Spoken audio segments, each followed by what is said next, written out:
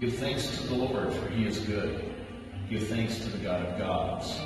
Give thanks to the Lord of lords, to him alone who does great wonders, who by his understanding made the heavens, who spread out the earth upon the waters, who made the great lights, the sun to govern the day, the moon and stars to govern the night.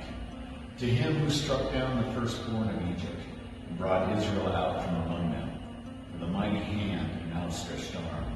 To him who divided the Red Sea asunder, his love endures forever.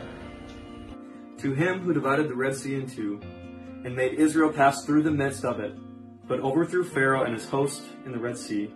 To him who led his people through the wilderness, to him who struck down great kings and killed mighty kings, Sihon king of the Amorites and Og king of Bashan, and gave their land as a heritage to Israel his servant.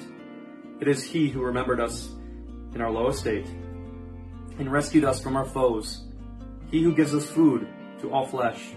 Give thanks to the God of heaven, for his steadfast love endures forever. While this Thanksgiving might look different for many of us this year, may the words of Psalm 136 that you just heard be an encouragement and be a reminder that the Jesus follower, Thanksgiving is more than just an event or a day, but Thanksgiving is a way of life. It is a practice even.